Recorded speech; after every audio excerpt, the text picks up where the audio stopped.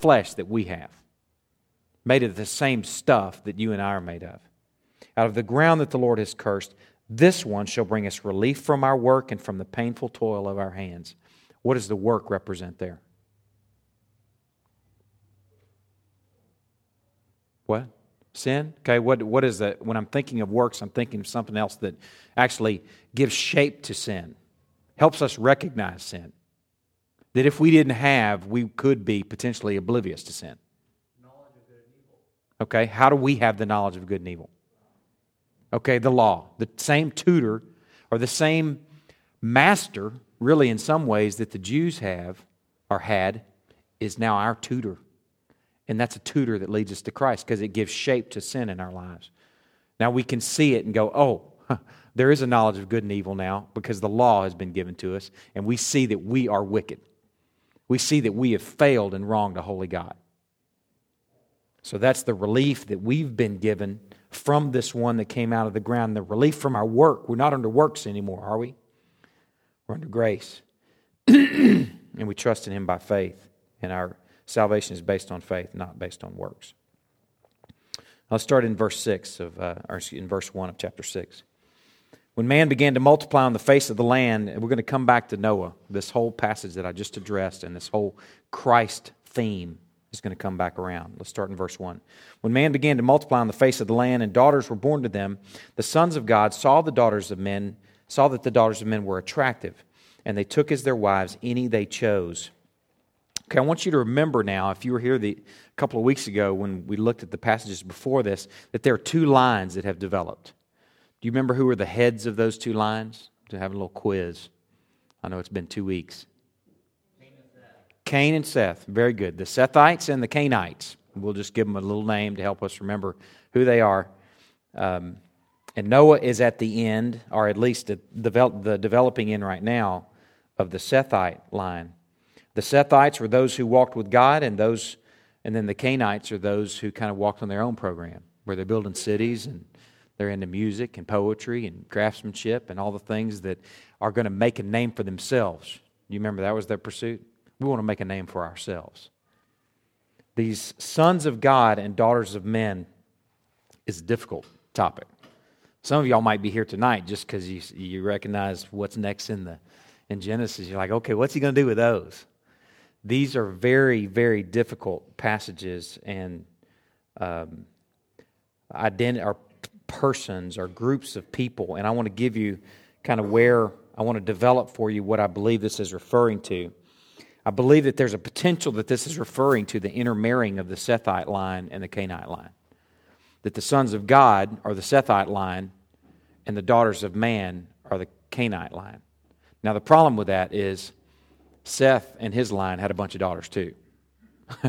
So that's where that idea kind of falls apart. Keep your finger in Genesis and turn to Job chapter 1. And I'll give you some other thoughts on this. Excuse me. Job chapter 1, verse 6, on page 417 of your Pew Bible. Now there was a day when the sons of God came to present themselves before the Lord, and Satan also came among them.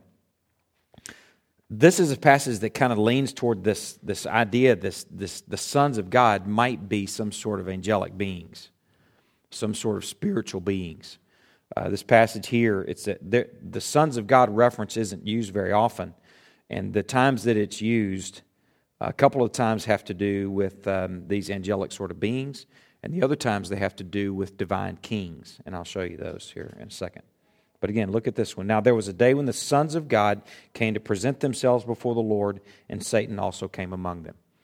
So it's pretty obvious, I think you would expect that we're not talking about physical beings. This is where Satan asked permission to test Job, or in fact, God offered up Job, said, "Have you considered my servant Job?" So this, I think we can expect that at least in this reference, it's pointing to some sort of angelic being. Now turn to 2 Samuel 7:14.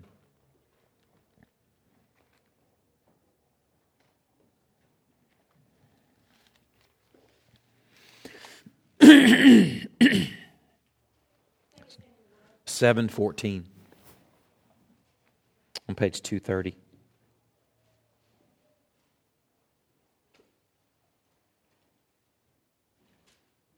Oh, I'm in 1 Samuel, sitting here looking, trying to figure out where I got that verse from. That's on page 259. Excuse me. I will be to him a father, and he shall be to me a son. When he commits iniquity, I will discipline him with the rod of men, with the stripes of the sons of men. He's speaking of the stripes that he's going to put on him. This is pointing to a king and his role as a divine appointed ruler, divinely appointed ruler. Here's another passage, Psalm 2:7. Get your Bible drill on Wednesday nights, or at least tonight you will. Psalm 2:7, page 448. I will tell of the decree the Lord said to me. Now this is David writing. The Lord said to me, you are my son, today I have begotten you. And this is kind of another picture of being a son of God as an appointed king. And Psalm 82 is another.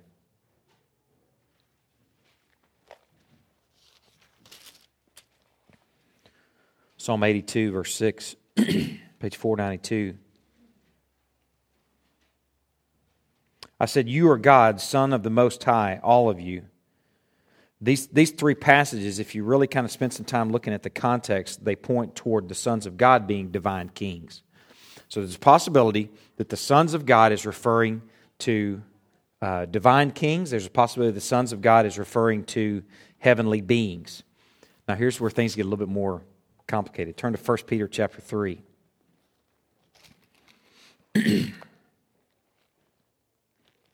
want to show you a couple of passages to consider that really shaped the early church fathers into believing that this was referring to angelic beings. Okay, the first one is 1 Peter chapter 3, verse 19. It's on page 1016 of your Pew Bible. I'll look back a verse just for the sake of context. 1 Peter 3, 18. For Christ also suffered once for sins, the righteous for the unrighteous, that he might bring us to God, being put to death in the flesh, but made alive in the Spirit, in which he went and proclaimed to the spirits in prison. If you read commentators on that verse, that is such a complicated verse.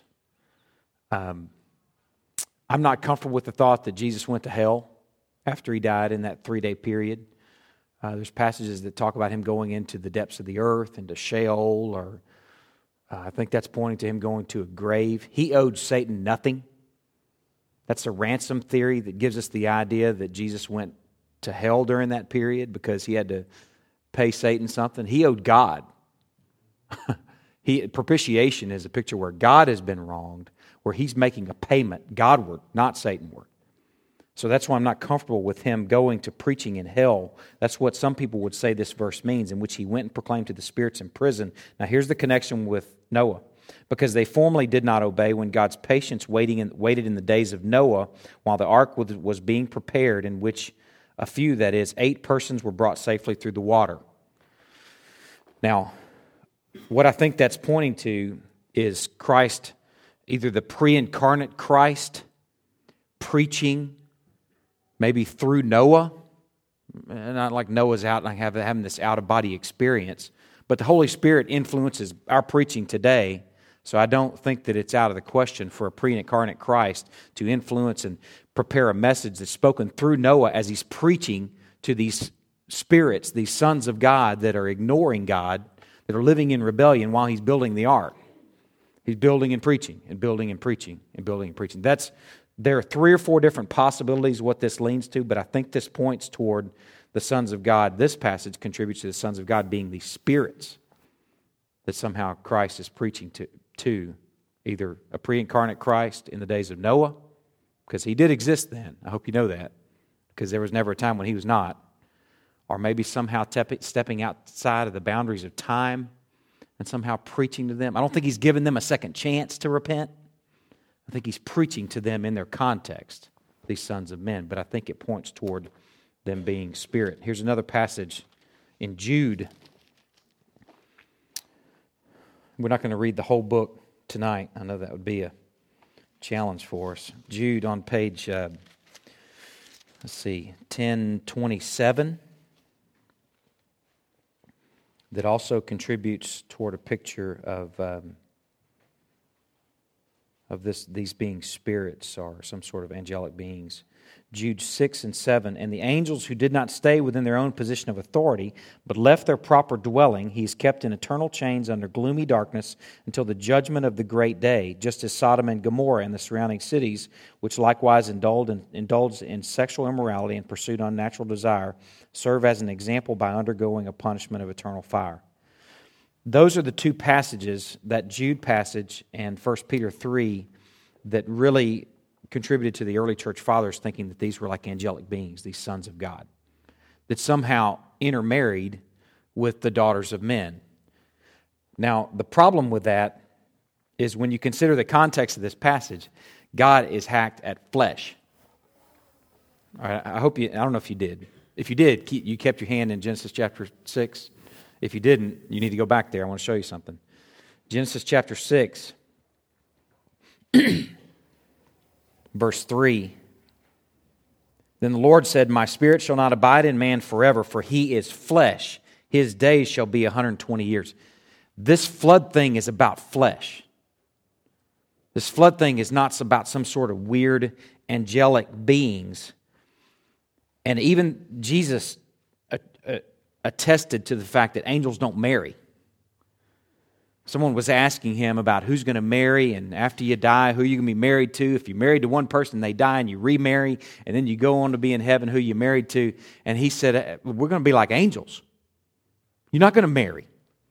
And marriage is not going to be an issue. And he actually pointed toward angels not marrying.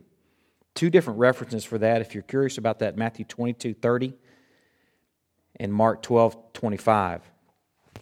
I think where I want to land in this, where I think is the most sensible place to land in the treatment of the sons of God and the daughters of men and what's going on there, I think the best place to land is to combine the angel's view with the divine king's view and see these sons of God as being demon-possessed kings, or fallen angel-influenced kings. Because then we're still talking about the sons of God being sort of these spiritual beings, but then we're also incorporating these other passages that seem to point toward them being physical kings that have control and power, but they're flesh. So it seems to be these kind of a combination of views there, fallen angel-influenced men of power marrying with common women and building these big harems. And the picture in that is that they're taking any wives that they chose. Remember that? These guys are taking any wives that they want. A picture of them building these big harems. And the wickedness of that is what fuels God's anger. I know that's a long way of going about that treatment there. And if you're kind of confused on that, that's okay. I'm confused too. It'd be one of the things that we find out when we can see Him face to face. I don't think we'll really care. But maybe it might be a question on our mind. Verse 3. Then the Lord said, my spirit shall not abide in man forever, for he is flesh, and his days shall be 120 years. Now, God is long-suffering. I hope we know that, and I hope we appreciate that. He's long-suffering, and He's patient, and He's forbearing, yet His holiness keeps Him from contending with this wickedness forever. Whoever these sons of God are, and these daughters of men, and that are marrying, whatever is going on there, it's wickedness, period. And although He's patient, although He's forbearing, His holiness keeps Him from contending with this wickedness forever. So He numbers their days to 120 years. Now, the way I've handled this, or the way I've read this for years before preparing for this study, has been that this meant that nobody could live more than 120 years. I think that's really kind of the most common handling of that. Because before that, people were living like Methuselah, 900-something years, you know. They're like 500 years old and having babies. You know, it's some incredible ages now. But then it seems like he's just like, okay, I'm tired of putting up with these cats for 800, 900 years. I'm going to number their years to 120 years. And when I was a kid growing up, I used to read the Guinness Book of World Records. That was like the thing I did for fun. But man, can you believe how many push-ups this guy did, But I remember like the oldest person, when I was a kid, I want to say it was 119 or something like that. This old lady lived in France. And there may be, I don't know if anybody's lived more than 120. Does anybody know if anybody's lived more than 120 years? Anybody have grandparents or anybody that might be still propped up somewhere and taking nourishment somehow? This could be limiting their years to 120 years. But I think what this is talking about, here's why I don't think that's the case. Keep your finger there in Genesis 6 and look over at Genesis 11. Here's why I don't think this is the case, is in Genesis 11, verse 10, this is after the flood. Remember Noah's three boys? Remember who they were? It wasn't Shadrach, Meshach, and Abednego. Shem, Ham, and Japheth. Okay. Shem, now look in verse 10. These are the generations of Shem. When Shem was 100 years old, he fathered Arpachshad 2 years after the flood. And Shem lived after he fathered Arpachshad 500 years and had other sons and daughters. Look at these years that follow. Verse 13, 403 years, 430, 209. Just look down the page. 200, 119 years, 207. So it doesn't seem to be that those years are limited to 120 years. This is after the flood that this is happening. And then there's a passage over in Psalm chapter 90, that talks about years being about 70 years, and if you're really blessed, you live about 80 years. So those are a lot less than 120. So I think this is important. This isn't a nebulous discussion. I think what this is pointing to is that these 120 years is about God's patience with these wicked people. I think He's given them 120 years from His pronouncement and His pronouncement over there in chapter 6 was, wickedness of man is great on the earth, and every intention of the thoughts of his heart is only evil. I believe it's 120 years later that the floodgates open. I think it's 120 years from that pronouncement to when He actually sends the flood. This would reconcile with Romans 2. If you're familiar with Romans at all, you read Romans 1, and you see what man has done. He's traded the truth about God for a lie. He's worshiped and served the creature rather than the Creator, who's blessed forever. Amen. It's one thing after another that man has done is doing, and God is turning them over and turning them over and turning them over. And then in chapter 2, He's speaking to those who are judging those people that are sinning, yet doing this sin themselves. And He says, do you presume on the riches of His kindness and forbearance and patience, not knowing that God's kindness is meant to lead you to repentance? I think this 120 years is about an opportunity to repent. I think this 120 years is not about the age of man. It's about a long-suffering, forbearing God that He's giving wicked man to repent. I'll tell you something I think that it's also about. I think it's also about developing darkness. This would reconcile with Sunday's message about this pattern, this redemptive pattern that God has of allowing and in some cases even ordaining darkness for His people, so that He can liberate them from that darkness. A great example being Egypt. Well in advance, He told Abram, your people that are going to number like the sands on the seashore are going to be in slavery for 400 years. But I'm going to liberate them. He develops darkness, and in that case even ordains darkness. And I think that's what may be happening here. While He's given them opportunity to repent, He's also letting darkness boil. He's letting pitch develop for when Noah and 7 other cats, Shem, Ham, Japheth, and all their wives, climb on that ark with 2x2 critters and float off with humanity swimming. I think He's letting darkness develop. It sounds like God. Look at Genesis 15. We read this passage on Sunday. Genesis 15, verse 13.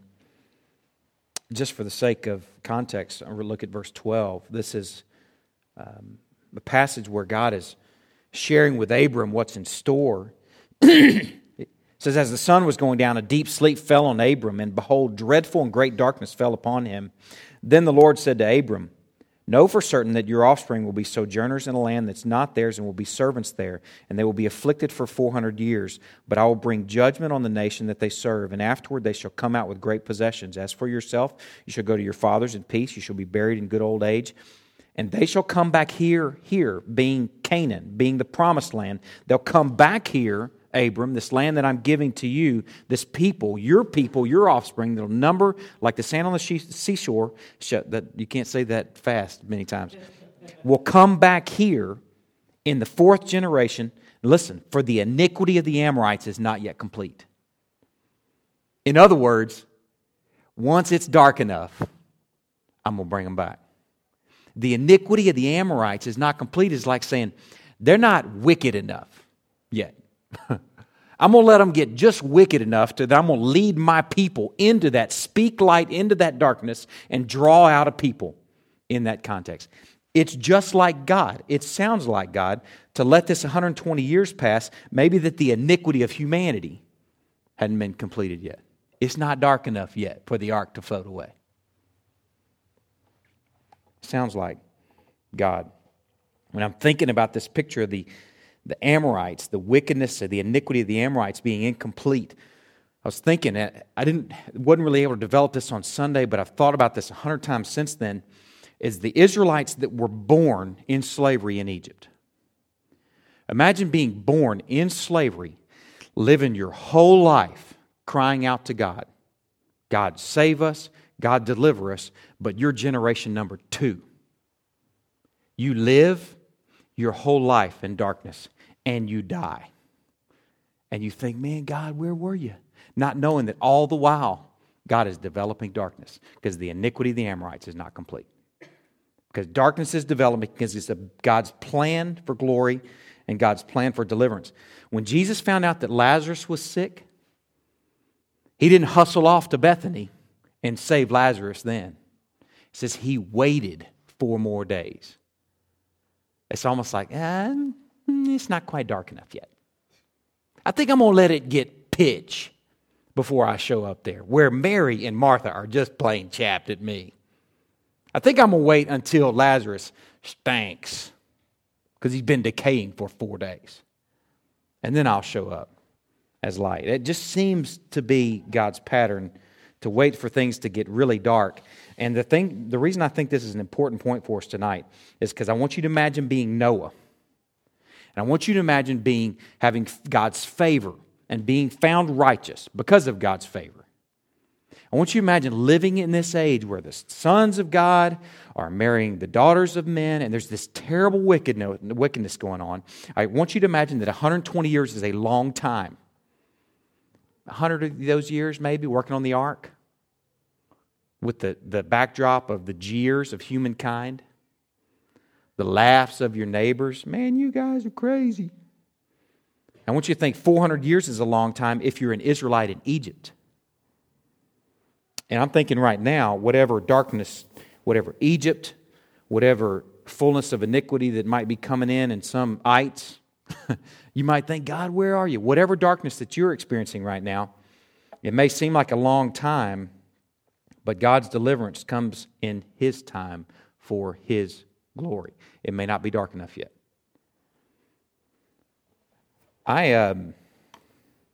Sometimes I wonder how much to share with y'all of my personal struggles, but I've just experienced a terrible darkness today. Just a terrible darkness. And it's just a brokenheartedness over Greenville. And, when I'm reading and preparing things like this, it's an encouragement to me because I realize that it may not be in my lifetime. It may not be dark enough yet for a movement of people. And I'm not talking, man, I've heard people, I'm ready for revival. I want revival.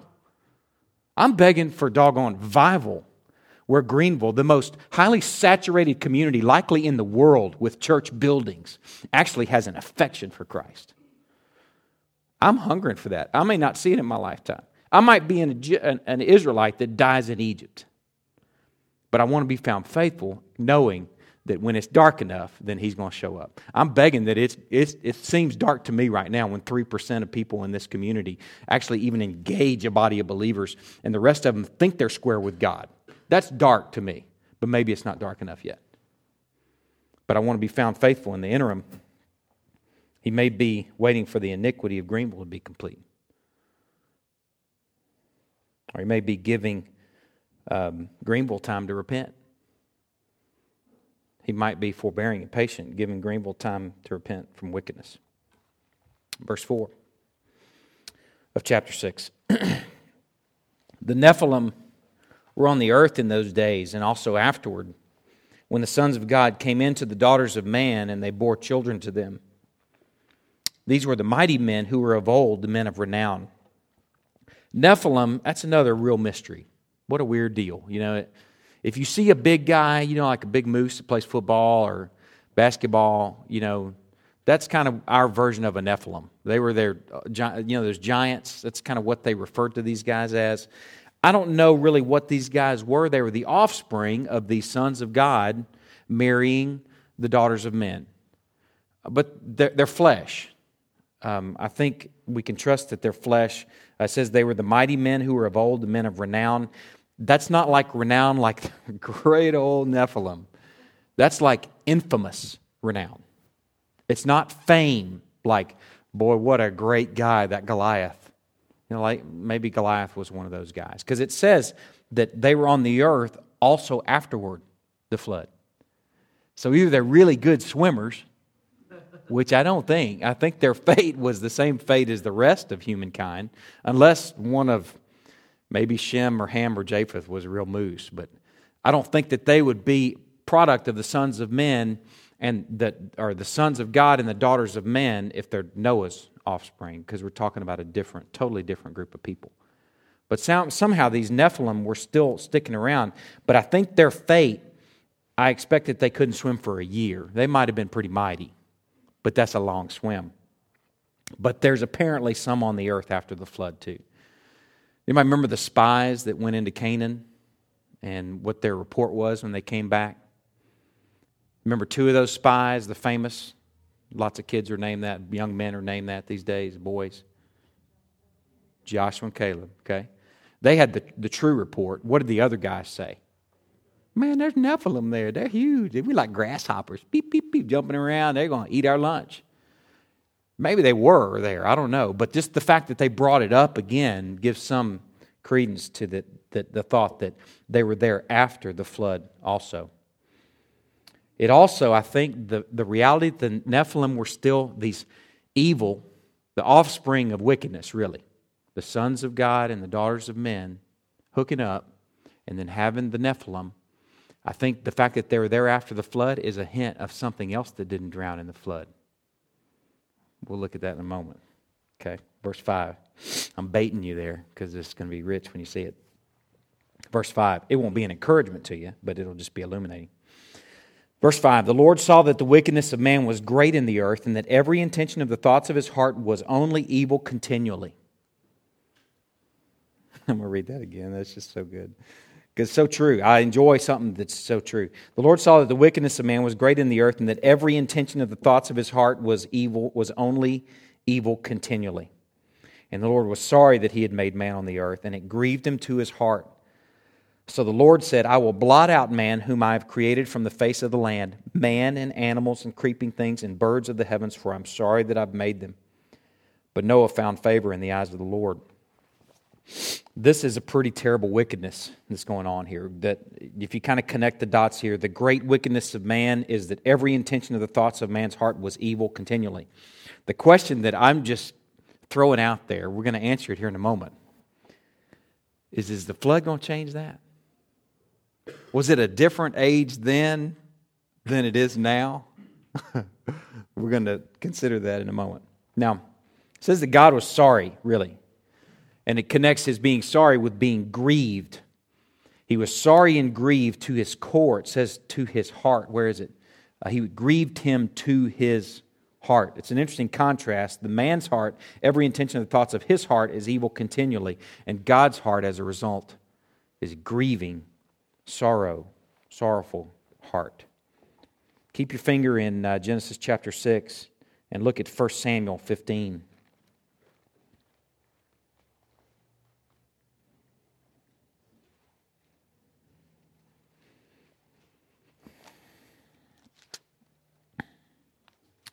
First Samuel 15, 29 on page 238 of your Pew Bible there, or your ESV.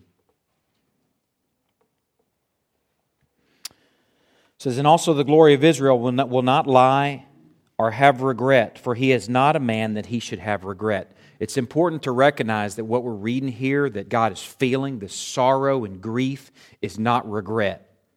Because God's not like a man that he says, oops, man, I regret having made man. It's not regret. It's sorrow and grief, but not regret. And also look at Numbers chapter 23, verse 19.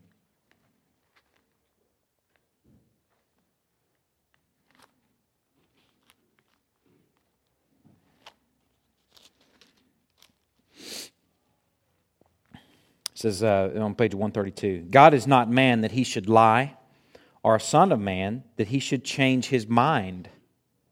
Has he said, and will he not do it? Or has he spoken, and will he not fulfill it?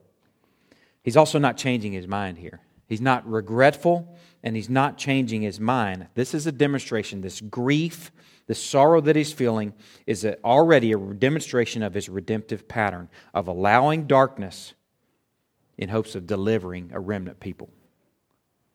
A holy God cannot allow darkness and yet enjoy it. All the while his plan and his will being worked out all along, he can't sit there and enjoy wickedness. It's just not characteristic of his holiness. It says that God will blot out man, and with punishment and consequences on man comes the collateral damage to the animals, the creeping things, and the birds, and the earth. But the beauty is that with a holy and grieving heart in a holy God, there comes grace. In that backdrop of a grieving, holy, huge heart, not regretful, not changing his mind, there comes grace. And that grace is Noah found favor in the eyes of the Lord. Look back at chapter 5, verse 29. Told you that this would come back around. Out of the ground that the Lord has cursed, this Noah, shall bring us relief from our work and from the painful toil of our hands. He didn't just bring humankind relief, he also brought God's heart relief. His being preserved as a remnant brought relief to God's heart. It's an early picture of propitiation. Remember propitiation? The word means wrath absorbing. That's what Christ has done in our place, where he stepped in our stead and he bore the wrath that was due toward us. This is an early picture of that. Not where Noah is receiving the wrath, though. It's where the rest of humankind is receiving the wrath. It's also an early picture of substitutionary atonement, where all of humankind serves as a substitutionary sacrifice that is sacrificed in place of a remnant that will be preserved. In order for something to be preserved, in order for something to commune in fellowship with a holy God, what happens? Something's got to die. Something has got to die. And in this case, it's all humanity. And all critters, minus the ones that are on the ark. Look at chapter 8. Verse 21, the reason this is tied to sacrifice, the reason this is an early picture of propitiation and substitutionary atonement is here in verse 21. After the flood, it says, when the Lord smelled the pleasing... I'm going to back up a verse. Then Noah built an altar to the Lord and took some of every clean animal and some of every clean bird and offered burnt offerings on the altar. And when the Lord smelled the pleasing aroma, there it is, an appeased, satisfied, propitiated, I don't know if that is the proper word, satisfied God. The Lord said in his heart, I will never again curse the ground because of man, for the intention of man's... Well, I'm about to answer another question, but I'll go ahead and read it anyway. For the intention of man's heart is evil from his youth.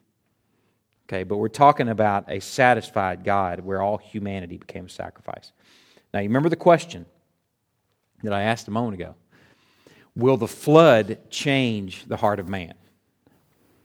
Was it a purging instrument, or was it a judgment instrument where a remnant is preserved? Let's consider this verse again. Chapter 8, verse 21. And when the Lord smelled, remember this is after the flood, He smelled the pleasing aroma of Noah's sacrifice. The Lord said in His heart, the same heart that grieved before, is now satisfied with that sacrifice. And here's what He said: I will never again curse the ground because of man, for the intention of man's heart is. I wish it said was, but it doesn't. It says is evil from his youth. Where I want to go in these next few minutes is I want to take you through a series of passages to consider man's condition. It's going to be just a little brief step away from Genesis. It's just going to be a drill, a Bible drill, because I want you to appreciate, if anything, from this study as we move in to looking at the rest of the flood story next Wednesday, is that we don't go into it thinking that good guys float and bad guys sink. I want you to see what our place is in this story, apart from Christ. I want you to see the condition of mankind, because it's in that context that we'll truly appreciate grace. Let's go on this little journey with me. 2 Timothy chapter 3, verses 1 through 5. I'll give you page numbers. You can drop your finger out of Genesis because we won't be coming back there. 2 Timothy 3, verses 1 through 5, page 996. But understand this, that in the last days there will come times of difficulty, for people will be lovers of self, lovers of money, proud, arrogant, abusive, disobedient to their parents, ungrateful, unholy, heartless, unappeasable, slanderous, without self-control, brutal, not loving God, treacherous, reckless, swollen with conceit, lovers of pleasure rather than lovers of God. Listen to this, having the appearance of godliness. But denying its power. Avoid such people. If you read that list, man, it'd be easy to think, well, he's talking about pre-flood people. He's talking about wickedness, the sons of God marrying the daughters of men. That's post-flood. That's now. There's another passage, Revelation 20.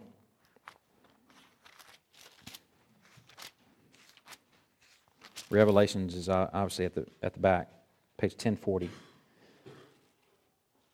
Verses 7 through 10. And when the 1,000 years are ended, this is after 1,000 years that Satan has been locked into a dungeon. It's a millennial reign where Christ has reigned on the earth, either with all those saints that have been martyred over the years, or with what I believe to be all the saints over the ages.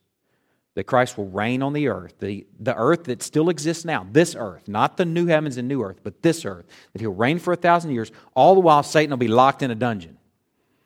And here's what happens after 1,000 years where Christ reigns.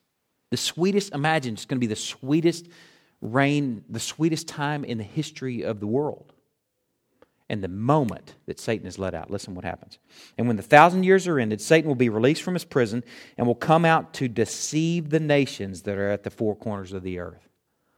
The nations just run right back to him. He's been gone for 1,000 years, and Christ has been reigning. Gog and Magog, to gather them for battle. Their number is like the sand of the sea. That's an interesting contrast. And they marched up over the broad plain of the earth and surrounded the camp of the saints and the beloved city. But fire came down from heaven and consumed them.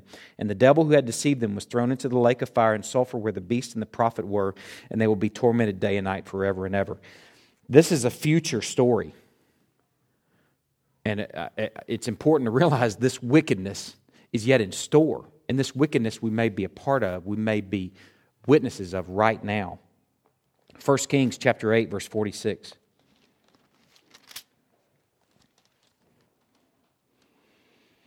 Page 289. Listen to this sequence of verses. And I'm begging you, I'm going to move really fast, but I'm begging you that as you make this journey, jot these passages down. And read these passages periodically. Whenever I was preaching through John chapter 11, there was a series of sermons that unfolded from that passage called the He Stinketh series. It was the King James Version. When Jesus said, roll the stone away, and I think it was Mary said, it may have been Martha. Says, but Jesus, he's been dead for 4 days. Surely he stinketh. And we just considered that Lazarus is a picture of us, and we considered the stench of our own tombs, and we realized that it's a sweet ministry to us to be students of the stench of our own tombs, to realize what we've been delivered from. Now, we're not living in the tomb anymore. And we're not living in our grave cloths anymore. But yet being a student of what we've been delivered from can be a healthy thing. And here's a sequence of passages that will point you toward that. 1 Kings 8:46. Is it 8? Yeah. If they sin against you, for there is no one who does not sin. There it is. Okay? Turn to Psalm 51. Remember, we're going to move fast. I won't have any commentary on these next few verses.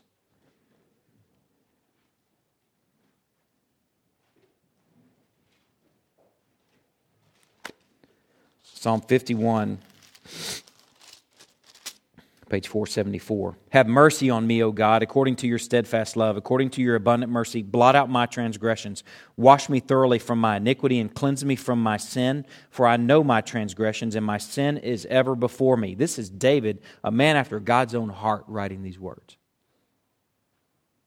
Has anybody ever said that about you? You're a man after God's own heart? Has God... is that written in the Word somewhere about you? I would say that's a pretty high view of David. Yet here's what he's saying about himself. Against you and you only have I sinned and done what is evil in your sight, so that you may be justified in your words and blameless in your judgment. Behold, I was brought forth in iniquity, and in sin did my mother conceive me. That is our story, people.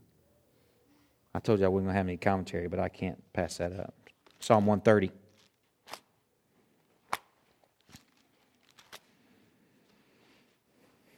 Verse 3, page 518. If you, O Lord, should mark iniquities, O Lord, who could stand? O Lord, if you're counting iniquities, who can stand before that count? In other words, we fall. Who could possibly stand when God's counting iniquities? Nobody. No one is righteous. No, not one. Psalm 143. Verse 2, enter not into judgment with your servant, for no one living is righteous before you. This is after the flood. Proverbs 29. That's not 29, that's 20. Chapter 20, verse 9. Who can say, I have made my heart pure, I am clean from my sin? Who can say that? Really? If you examine your heart, can you say that? Now, of course, we're talking apart from the blood of Christ right here. Ecclesiastes 7:20. We're just smelling our tombs for a minute. And going, like taking your cast off after it's been on for 6 weeks or however long you got to wear a cast nowadays. I don't know. You take that bad boy off, you're like, woo! What crawled up in there and died? Ecclesiastes 7:20. Surely there is not a righteous man on earth who does good and never sins. Jeremiah 17:9. This is our song. I don't hear many worship songs that really kind of like first verse is, each verse develops these truths. But man, this is the heart of worship really comes from a recognition of this. Listen, the heart is deceitful above all things and desperately sick. Who can understand it? Now turn over to John. We'll move to the New Testament. John 3, verse 3. Jesus answered him. This is when Nicodemus came to Jesus by night and said, hey, Jesus, how are you doing all these great tricks? Yeah. And he says, truly, truly, I say to you, unless one is born again, he cannot see the kingdom of God. We've got to have a whole new birth before we can even see and experience the kingdom of God because of our condition. That's our condition. Romans 3:23. Many of y'all know that one by memory. For all have sinned and fall short of the glory of God. Romans 8:7 and 8.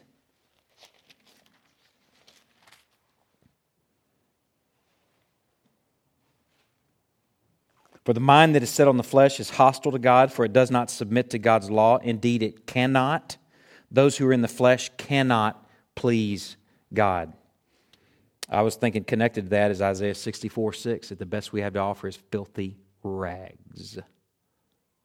You mean the best we can offer is filthy rags? Ephesians 2:1 through 3.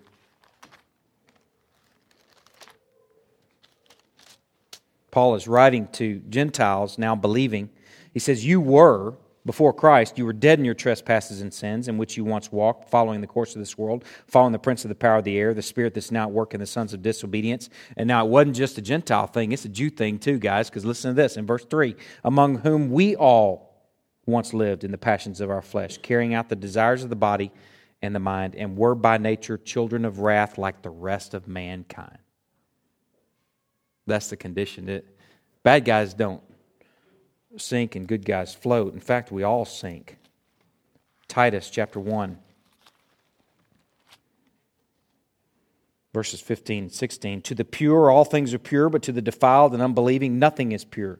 But both their minds and their consciences are defiled. They profess to know God, but they deny Him by their works. They are detestable, disobedient, unfit for any good work. James 3:2. Two more passages.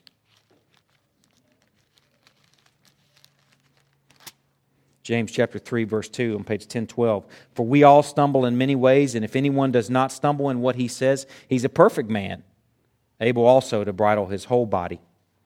Now look at Luke 17.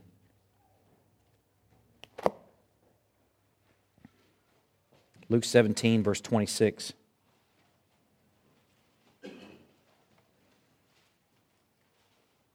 I'm going to back up to verse 22. The days are coming when you will desire to see one of the days of the Son of Man, and you will not see it. And they will say to you, look there or look here.